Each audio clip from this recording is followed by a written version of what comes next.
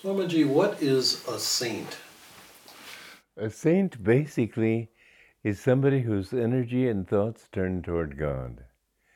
Now, there are many different levels of sainthood. In the Bhagavad Gita, it says the worst of sinners, if he steadfastly meditates and seeks God, should be considered a saint. So we should all think of ourselves as saints. We are not sinners, we are people who make mistakes, but we should not identify ourselves with our sin. So a saint is a sinner, Yogananda said. A saint is a sinner who never gave up. So a saint is somebody whose energy and thoughts turn toward God. Now, because in our subconsciousness, there are many things that turn toward the world, toward things, toward desires, toward likes and dislikes. We get angry, whatever it might be. Those are not saintly qualities. And so you can say that people are, let's say, half-baked saints or true saints, whatever it might be. There are different gradations of sainthood. Finally, a saint is one who has completely overcome all sense of any thought that is not of God. That is to say, he has no ego left. He only thinks of God's will. He sees God as the doer, not himself. But we need to practice all these things if we're to achieve them. And no matter how dark you may feel yourself, never say that is myself, because you are a manifestation of God. And Jesus said, "Be ye therefore perfect, even as your Father which is in heaven is perfect."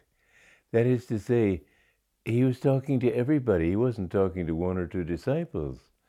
This is something everybody. He didn't come on earth to show people how great he was. He came to show us how great everybody is potentially, how great we can become if we work at it. When the Jews, the Pharisees,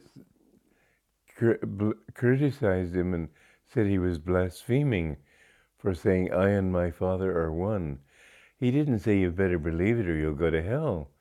He said, "Don't your scriptures, mine too," he was saying, "but your scriptures, don't they say ye are gods?" In other words, we all are potential gods. This is our destiny, and sooner or later, all of us have to reach that point. So, a saint, finally, though, would be a realized saint. If somebody realizes completely that he's a saint, would be somebody who's, as I said, overcome ego, who has overcome all desires except for God, who knows that God is doing everything. And even at that point, when you're above ego, you're in what is known as Nirvikalpa Samadhi. There are two levels of Samadhi. The first level is called Samprajnata Samadhi or Savikalpa Samadhi, in which you experience the union with God, but there's still the ego, the infinite but nevertheless still real John Grant, am in Samadhi. That stage is conditional. When you come back to outer consciousness, you're in ego consciousness again. And in fact, it also becomes the final test, because when you come back, you may come back with that thought that I, the infinite John Grant, and so you've got this whole power of the infinite behind you, so you can become even more egotistical. And in fact, people do sometimes fall from that state just because they've got much more ego as a result.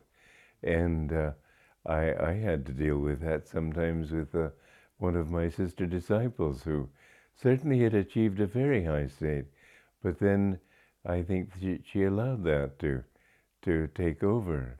At any rate, when you reach that higher state and you see that God really is doing everything and it's not you, you're still only in this present lifetime, John Grant, let's say, but you've got millions of lifetimes before you. And so you may have to reincarnate again and again in a physical body, or You can do it from the astral world, but if you're helping people, you may come back here. But in that state, you have to remember, as I was saying, I think in a recent talk, you have to remember all your past lives when you were, when you thought you were being a pirate, and when you thought you were being a ship's captain, when you thought you were being a general, when you thought you were being a torturer, and all the different things that we have done in the past, some good, some bad, some very bad, but they're all still a part of God. What makes things bad? Because they take the mind away from God. And can you become, if you can rise, can you fall? Yes, you can fall. Whatever you live now is what you'll be in your next life. If you live like a tiger, you may be born as a tiger.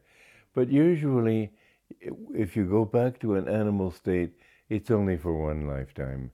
Sometimes you have, for example, there was a horse that had a vocabulary of 100 words. He could, with his hoofs, point to the letters and spell out those 100 words. He was surely a human being in his past life, and he had that much intelligence. But it must be a terrible punishment to realize you're stuck in this animal form. And you can even, this is the scariest thing of all, but if you fall again and again and again, you may be thrown down the ladder a long way, even to the level of a germ. And just think of the suffering you have to go through, because you know that you're more than that. And yet you have to come up gradually through that whole ladder of incarnation again. It's a scary show sometimes. There are whole galaxies that are either, there are three gunas.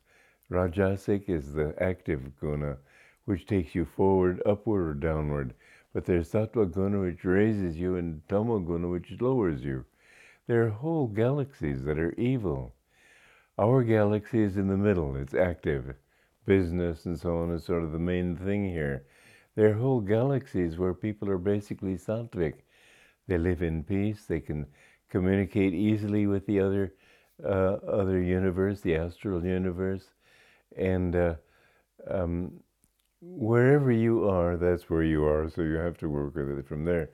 But on that level, you have to, even in one incarnation you can go through, once you reach Nirvikalpa, you see all those past incarnations, you don't get involved in them anymore, because you know you don't have an ego. But you have to remember that you were involved then, and you have to see that it was God who dreamed that life. In one meditation, you may be able to purify, you might say, the karma of one whole incarnation. So I asked my guru once, well, when you're completely free like that in Nirvikalpa Samadhi, can't you just say, I'm free, and be free? He said, yes, you can. But usually you don't. You don't care at that point. You know that you've got these little clouds to get rid of, but you may use this as an excuse to help other people, to keep coming back and help them. But you know, in Autobiography of a Yogi, the only saints who had achieved complete liberation were the three gurus of our line, and Ram Gopal Mojumdar, who was the sleepless saint, and Swami Pranabananda, the saint with two bodies, as he described him. But the others all had past karma to work out. And it wasn't that they were less. They're all equal on that. What really differentiates them is that they have less power to help other people. They can only help a small number. To achieve complete liberation, you can't do it alone. There was one time during my guru's father's lifetime where a Maharaja was clearing a lake and discovered three yogis sitting in the lotus pose way beneath the mud. And the engineers working on it figured they must have been there 3 centuries because of the amount of mud that accumulated. Whether they were right or not, I don't know. But the Maharaja insisted on bringing them back to life, and he applied hot powders to their soles of their feet, and he did bring them back. And they said that we were very near liberation, and now we've come back to our bodies. We have to leave them. And they said you performed a sin, and the Maharaja and his whole family died soon afterwards.